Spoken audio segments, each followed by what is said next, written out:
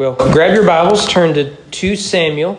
I have a PowerPoint, but I just didn't give it to Dawn. So it must be like government work. You know, I did it. I just can't prove it. 2 Samuel chapter 12. Pick up right where we left off last week with what we're seeing in chapter 12 is really a great example of what does repentance look like. It's expressed in chapter 51 of Psalms, or Psalm 51. They're not chapters, but here we're seeing the unfolding of what does repentance really look like. And last week we saw the beginning of that. So if you will, stand with me out of reverence for God's word. We'll read verses 7 to 15. The writer of 2 Samuel writes under the inspiration of the Holy Spirit. Nathan said to David, verse 7, "You are the man. Thus says the Lord, the God of Israel, I anointed you king over Israel, and I delivered you out of the hand of Saul. And I gave you your master's house and your master's wives into your arms, and gave you the house of Israel and of Judah. And if this were too little, I would add to you as much more. Why have you despised the word of the Lord to do what is evil in his sight? You struck down Uriah the Hittite with a sword, and have taken his wife to be your wife, and have killed him with the sword of the Ammonites. Now, therefore, the sword shall never depart from your house, because you have despised me, and have taken the wife of Uriah the Hittite to be your wife. Thus says the Lord, behold, I will raise up evil against you out of your own house, and I will take your wives before your eyes, and give them to your neighbor. He shall lie with your wives in the sight of the sun. For you did it secretly, but I will do this thing before all Israel, before the sun." David said to Nathan, "I have sinned against the Lord." And Nathan said to him, "The Lord also has put away your sin, and you shall not die. Nevertheless, because by this deed you have utterly scorned the Lord, the child who is born to you shall die." Then Nathan went to his house. Let's go to the Lord in prayer. Our Father, I ask, as always, you would open our hearts and our minds and our eyes and our ears, our mouth, our hands, and our feet, that we would be transformed by the gospel as revealed through your word. Lord, this is your work, and I ask that you would be so kind to do it. And Lord, may I decrease so that you can increase. In the name of your Son we pray. Amen. Be seated. I'm willing to bet, probably when you were a teenager, you got caught doing something. And your parents confronted you on it. And it was at that moment you realized that maybe they could read your mind. Maybe the first time you ever thought that. But they sort of really were on to you.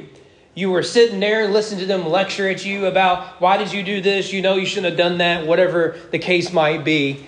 And then you will tell them, "Mom, Dad, I'm sorry. I'll never do it again." Something like that. And they respond with, "Are you sorry that what you did was wrong? Or are you sorry you got caught?" That is the moment you think, maybe Mom and Dad can read my mind. Because the truth be told, you couldn't care less about what it is you did. What's frustrating is you got caught doing it. I suspect this is a universal experience. Our only fear isn't that what we're doing might be considered wrong, but that we might get caught doing it. We are rarely sorry for doing that wrong. We're just frustrated that we didn't outgain the system. Years ago, when David Frost, a British journalist, TV personality, sat down with the former president of the United States, Richard Nixon, the goal was to get Nixon to confess his guilt in Watergate. People tuned in from around the world to hear Nixon say, "I am guilty and I am sorry," only to discover Nixon would not do any of that. Viewers were ultimately disappointed in the end. What bothered Nixon was not the deed of Watergate, but its exposure and the cutting of his presidency to a premature end. Now imagine you are the sovereign king over the nation of Israel, and you are accused by not just the prophet, but soon to be the whole country. And they'll get on Twitter and complain about it, no doubt. And you have essentially broken half of the 10 Commandments, literally. He did, after all, covet another man's wife. He stole that wife for himself. He committed adultery with her. He deceived Uriah and then ordered an innocent man's death in battle. You talk about a scandal.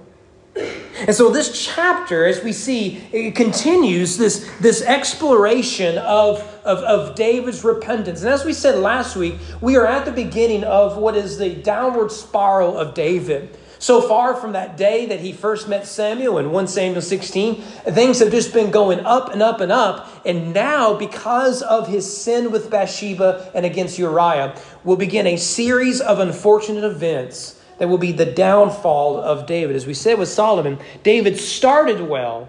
He just did not finish well. But here in chapter 12, we see both the ugliness and the beauty of repentance. What we discover is that repentance is more than a mere apology. It is a broken heart mended by God. It begins with the confrontation we saw last week.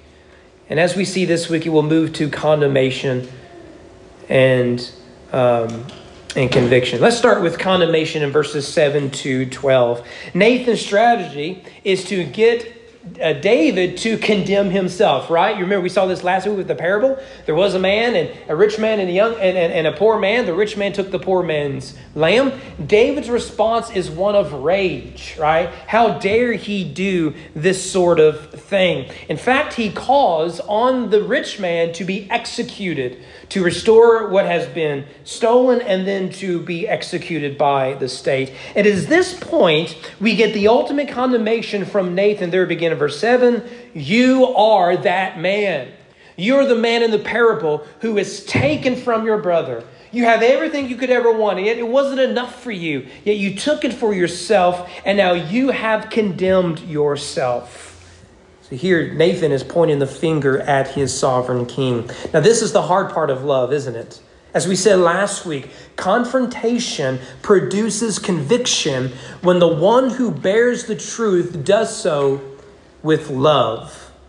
And this is the most courageous moment in the life of Nathan. David could order that Nathan be executed himself.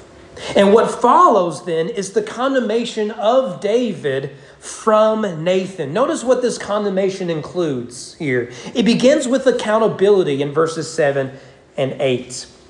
7 and 8. He says, Thus says the Lord God of Israel, I anointed you king over Israel. I delivered you out of the hand of Saul, and I gave you your master's house and your master's wives into your arms, and gave you the house of Israel and Judah. If this were too little, I would have added to you as much more.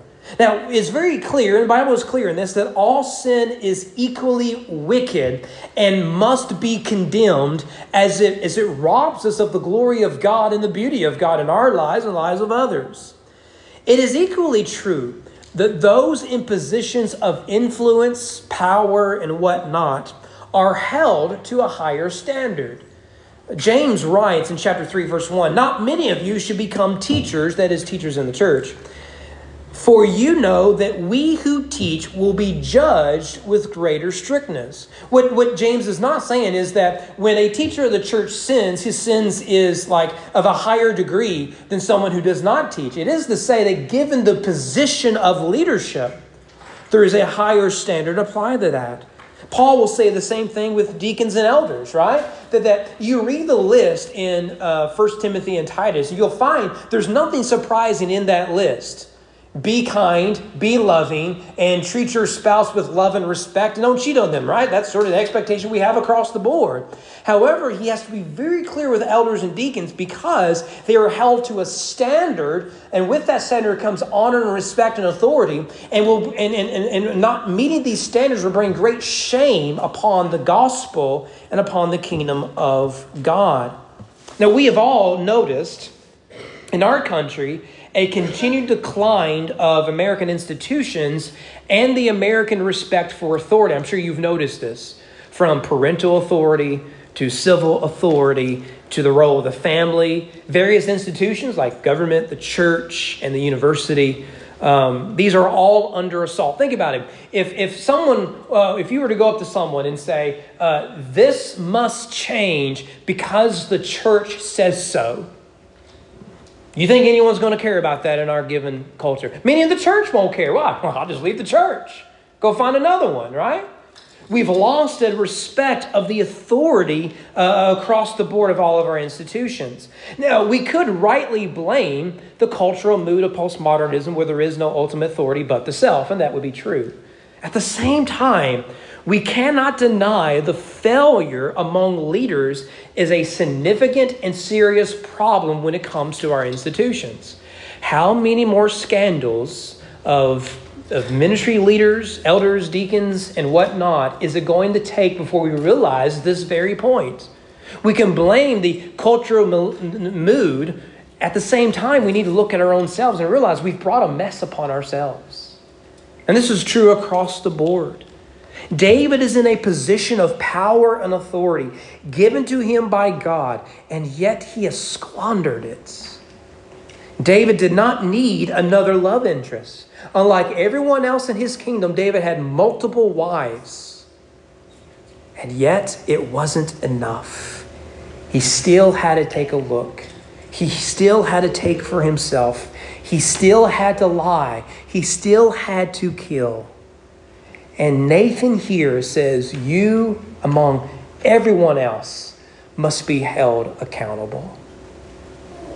Not only is there accountability, there is also guilt. Notice what it says in verse 9. Why have you despised the word of the Lord to do what is evil in his sight?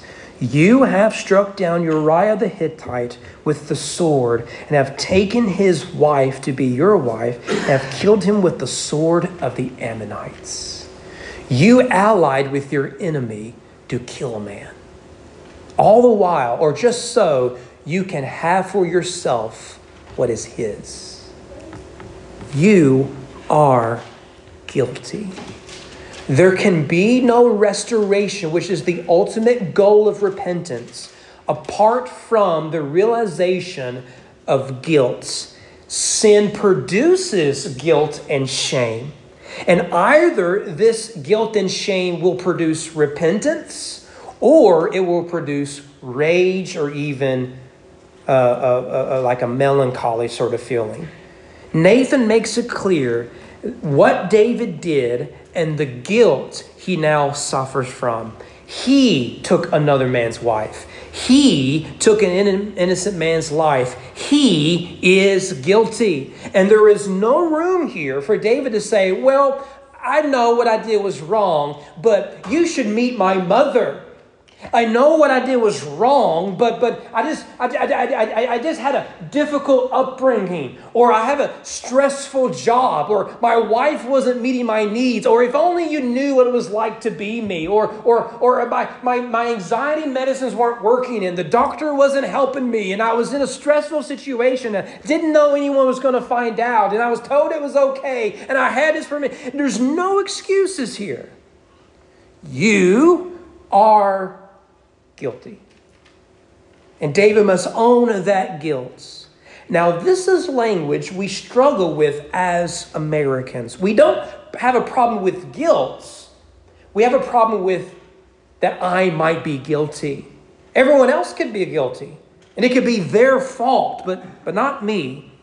Or what we will do is we associate guilt with negative emotions like distress or even depression. Now, to be clear, guilt and shame, apart from a Savior that heals and restores, will produce feelings of distress and depression. That's the problem with religion. That's the problem with secularism, which is nothing less than a religion without a Savior. Because if all you're given is guilt and shame and to be canceled and to be threatened with this or that, you're going to feel guilty. You're going to feel shameful, but there's no Savior to liberate you from it. There's no Savior to satisfy the guilt and shame. This is why we must have a Savior. But you will not look for a Savior until you come to the realization you must be saved.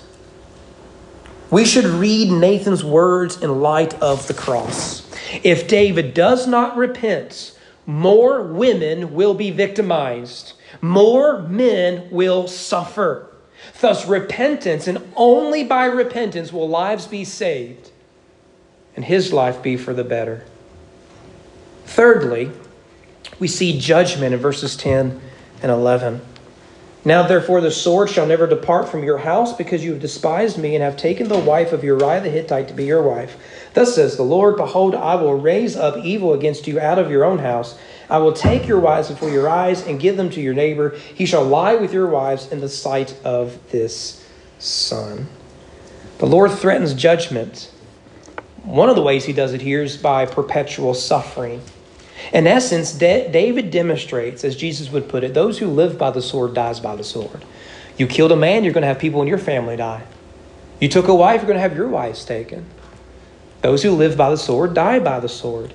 It's interesting, isn't it, that if I think we mentioned this last week, that if you keep reading in the story of David, as Lord willing we will do, 4 of David's sons will die. Remember that he said that the imaginary man in the parable must pay 4 times what he took. David is going to end up paying 4 times what he took. He took one man's wife. 4 of his sons are going to end up dying.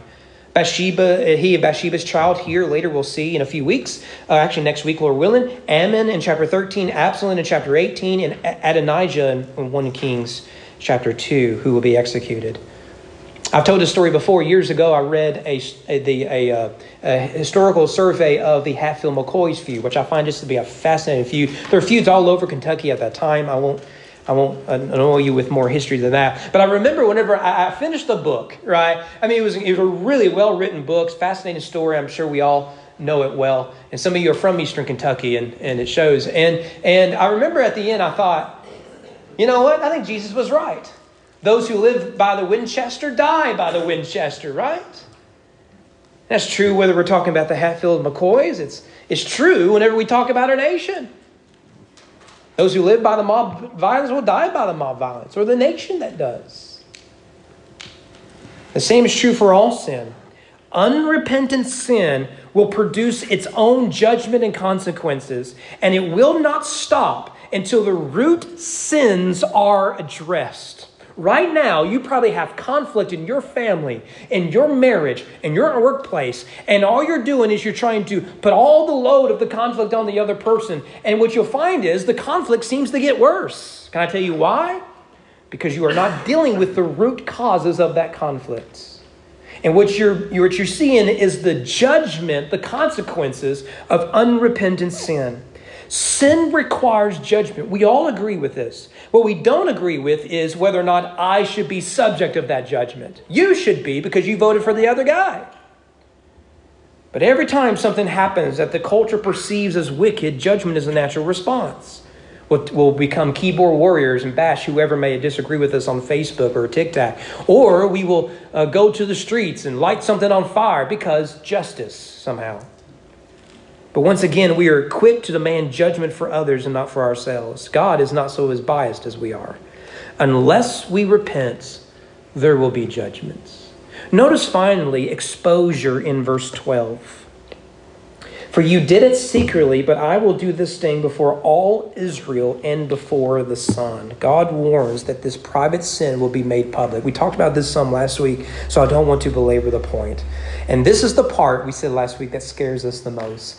It's not that we feel sorry for what we did. We regret that we got caught.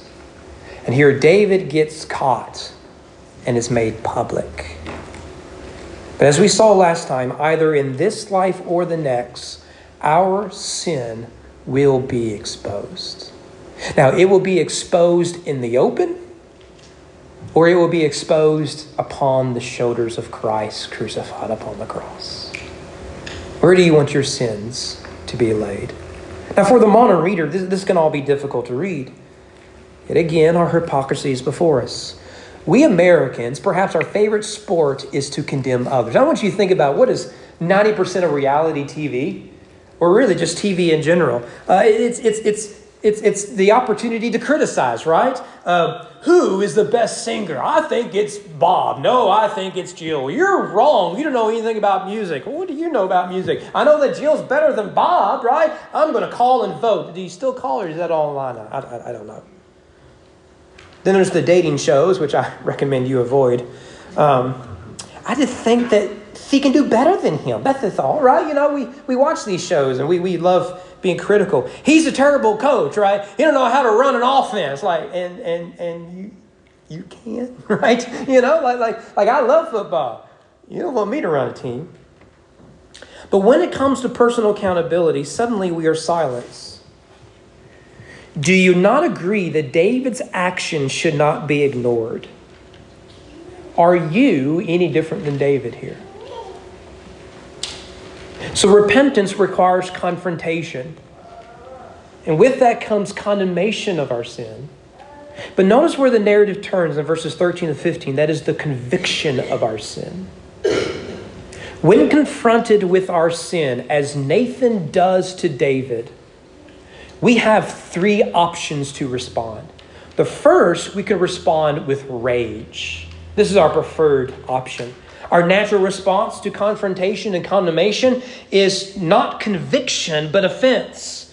Remember what we saw in Proverbs, that the wise man responds to criticism, confrontation with humility and seeks to be honest with himself. The fool is one who simply responds with anger and rage. And because we live in an emotion-driven society, we typically respond to confrontation and condemnation with rejection and rage. Who do you think you are? No, you can't talk to me like that. I'm going to leave. I'm going to bash you. I'm going to turn you into human resources. You'll never work at a town like this again. Respond with anger. If you don't believe me, try it. You can probably start with your spouse. Try that, right? Let alone going to a college campus or coworker or a boss or your neighbor. Just try it. Knock on your neighbor's door and says, you know what? I'm hearing you and your spouse screaming through the walls, and I think we really should deal with this. Let's see how humble they respond to your confrontation. Most of us, when it comes to our condemnation and we respond with rage. If we don't respond with rage, often we respond with regrets. Often, guilt produces regret and nothing else, and that is an inadequate response. Here, the Bible is helpful in that it differentiates between worldly sorrow and gospel sorrow. Worldly sorrow does not produce repentance. Therefore, it does not produce restoration or salvation. Worldly sorrow is at its core self-centered. It focuses more on personal frustration and pain rather than the offense and dishonor committed against God and others. Think about how you respond to when you know you're in the wrong. Rarely do we think about, I've offended a holy and righteous God, and because I offended him, I have wounded and I have hurt other people. Usually, we make it about the self. Well, I just had a rough day. The boss called me in. I didn't like his attitude. And we own a cat. How frustrating is that, right? We go out of our way to excuse our behavior so that our sin is about how righteous we are. That's worldly sorrow. Worldly sorrow regrets exposure of sin, not the sin itself. Because we would do the same thing if no one found out. Worldly sorrow draws us towards defensiveness and personal justification. Godly sorrow, gospel sorrow, makes no excuses for our sins.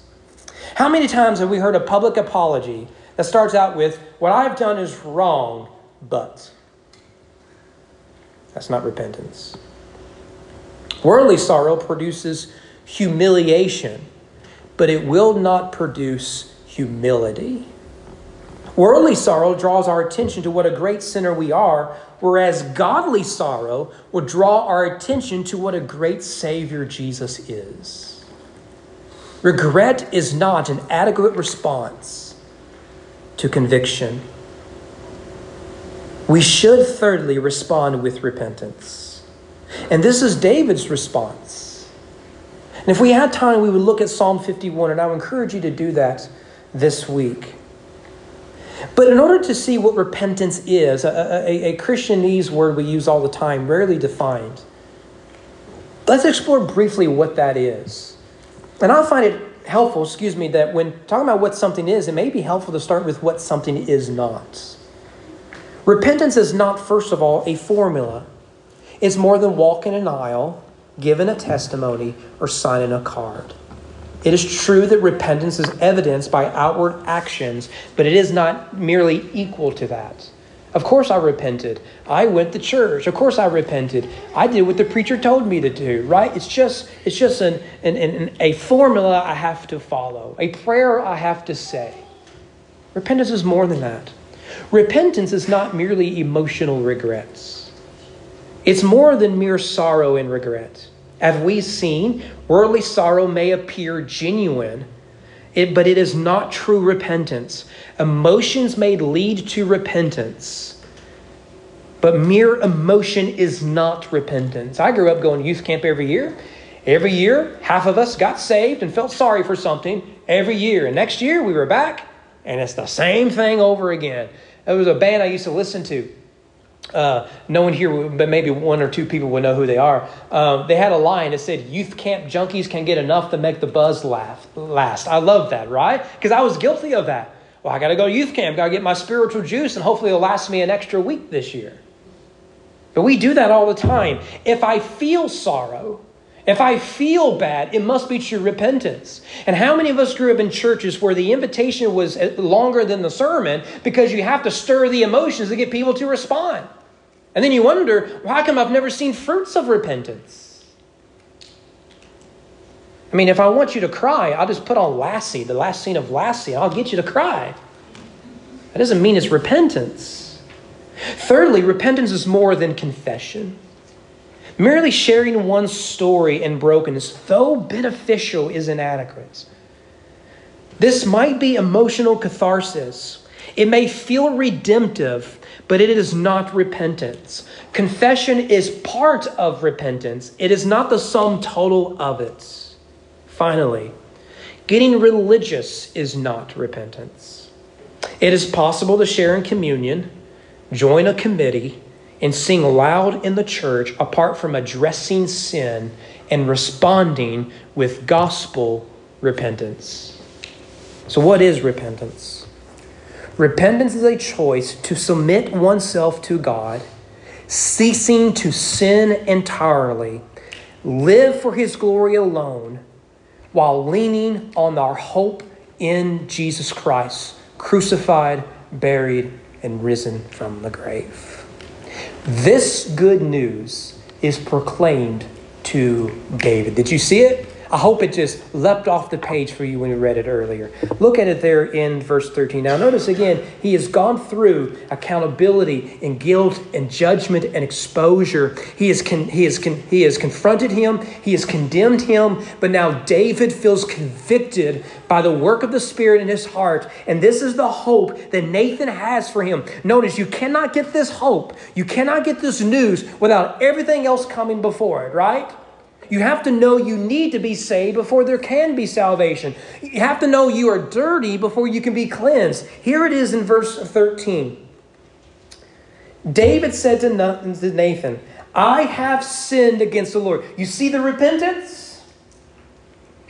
What he isn't saying is, well, sure, Nathan, of course I did, but you don't understand. I wanted to go out to battle. My generals told me I couldn't go, and my feelings got hurt. And sometimes when my feelings get hurt, I just do things I regret. No big deal. Yeah, you're right. That's sad, but he was a Gentile. No one cares. I took Bathsheba in. Aren't I a good person? It's not what he says.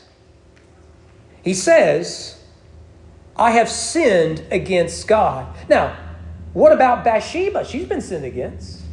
What about Uriah? He's kind of been sinned against.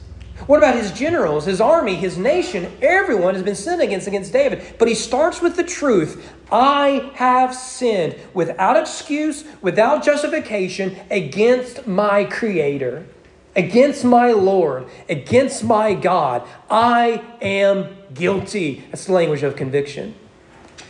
But then notice where it goes from there. Nathan said to David, the Lord, who is doing all these things I just shared before, He has also put away your sin.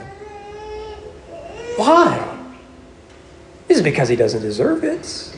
He deserves by His own mouth to be executed. The Lord has put away your sin. The older I get and the more crazy this world gets, the more I realize what it is that we long for the most. is to be cleansed. We all know we're guilty. We all know we're dirty. We all know, we know that feeling of shame and fear and everything that comes with it. What we want more than anything is to be cleansed, to be restored. And here Nathan shows it to us. You are guilty, but there is one who is blameless, who offers himself upon the cross for you, so that your sins are laid on his shoulders, so that when God sees us, he sees us not as we truly are, but as Christ really is. But you can't get the cleansing apart from the repentance and faith. Story goes that a pastor was walking with a soap manufacturer. They were walking together down the street in a large city, and the soap manufacturer just couldn't believe what he was seeing. He says, "Preacher, that gospel you preach hasn't done much good, has it? Look around us. There is still wickedness in the world, and a lot of people in the world too. A lot of good that gospel is doing for us, huh?" Pastor made no reply until a few blocks down the road, they walked past a little child who was dirty, filthy, making mud pies in the gutter. Seizing the opportunity, the pastor says, "I see that soap you make hasn't done the world a lot of good, has it? Look, despite all of that, there is so much dirtiness in the world and so many dirty people around." Well, the manufacturer was a bit offended by this suggestion. Well, soap, he says, is only good when you apply it. "Ah," said the pastor, "so is the gospel." I don't know where you are this morning, but what I do know is there perhaps you need some conviction and condemnation in your life to address the reality of sin. May you come in repentance. May you see the cleansing work of the blood of Jesus. And maybe you're here, you've never embraced Christ. I beg of you, do not leave here until you find him and come to him. But maybe you're here, you've walked the aisle, you've gotten wet, you've joined the church, you signed the card, you've said the formulas, you've done everything you were told to do, and yet you look at your life and you realize, boy, David was bad, but I'm far worse than he is. So too, I beg of you today, would you not come in this time of invitation and come in true repentance? Because the gospel only works when it is truly applied. Let's go to the Lord in prayer.